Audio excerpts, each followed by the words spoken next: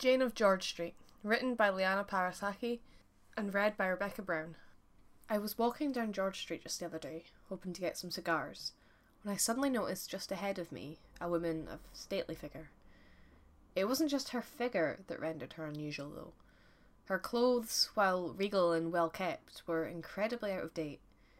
She was dressed in a skirt of dark blue velvet with a coat of high collar and full at the shoulders. Unlike any other lady around me, she wore a small hat and patent leather shoes, while her hands were hidden away in white lace gloves. Her complexion was strikingly white, so much so that even her pale blonde hair seemed stark against her forehead.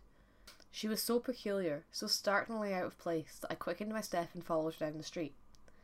I soon walked past her and turned swiftly around so I could take one look at her face. What I saw froze me in place. Her face was the face of the dead. Unable to move, I stood rooted in place, and she quickly took the lead. She kept on walking past the confectioners and the hatters without a second glance. One or two people walking past her shivered noticeably, but no one else seemed to look at her. In fact, it was as if they couldn't see her at all. An elderly gentleman walked straight into her, or rather, through her. I was now realising that she was a ghost that only I could see. So, we kept on walking down George Street, the phantom leading the way. At last, she came to a shop outside the chemist's, and with a slight incline of the head as if inviting me to follow, she stepped inside. I followed her. She stood in front of the counter, then suddenly disappeared. I asked the chemist if he could tell me anything about the lady that had just walked into his shop, but he simply laughed. "This is not the 1st of April. Have you lost your wits? Now, tell me, what is it you want?" Before leaving, I bought something I had need of, and frankly, I can't remember what it was. That night, I dreamt I was walking down George Street again. Only this time the phantom turned around to look at me, and she said, "I'm Jane. My name is Jane. Only Jane." I awoke with her screams still ringing in my ears, hours before the sun was to rise on the horizon. A few days passed, and I found myself walking down George Street again. The rain was pouring, and everything was wet and muddy. Everyone carried big umbrellas and walked with a quick step, careful not to slip or step onto muddy cobbles. Amidst the mud and rain stood she, clean and perfect as ever, clad in blue velvet, as if untouched by the rain. I once again found myself quickening my pace, eager to get one look at her face. This time, the presence of death across her features sent me flying across the pavement, reeling in shock. Still trembling and hastening to get myself off the muddy street, I let her walk past me. Jane made for the chemist once again. She walked past a horse, who cried out in fear. Across the street, a policeman's eyes locked into Jane's own. His eyes bulged in fear, his face whitened, and his hands clutched at his chest. I knew now I wasn't alone in seeing her, nor was I delusional. But I was enchanted. I had to know about Jane and who she was. So I began inquiring around Edinburgh, asking about Jane and her story.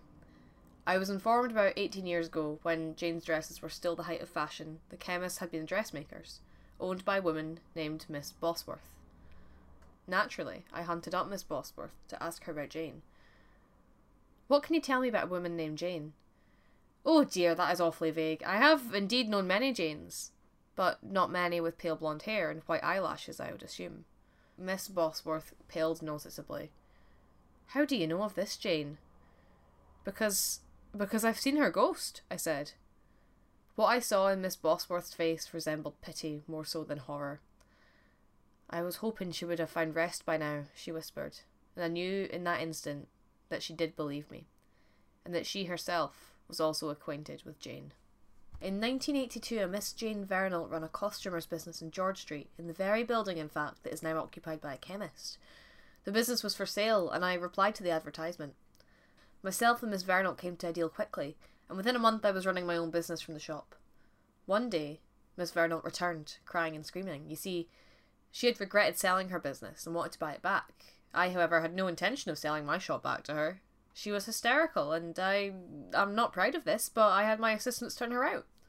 For 6 weeks she returned every day, and every day was the same. She would scream, and she would cry, and she would plead, and she would threaten, and I would always have her turned out. I found out then that she was unwell. Unhinged, they called her. Her doctors were the ones that advised her to sell the business and place herself in the hands of her family so she could be taken care of, and so she did. But the change was too grand and it made things worse, so she convinced herself that she needed to return to George Street. In fact, the haunting started before she was even dead. I knew she was under restraint, but I would still see her body roaming the streets trying to make her way to George Street. For several weeks after her death, she haunted George Street. But then, suddenly her apparition stopped. And this is the first I've heard of it ever since. I have since visited George Street often, almost daily, hoping to catch another glimpse of Jane. She has, however, remained unseen. I can only hope she's finally at rest.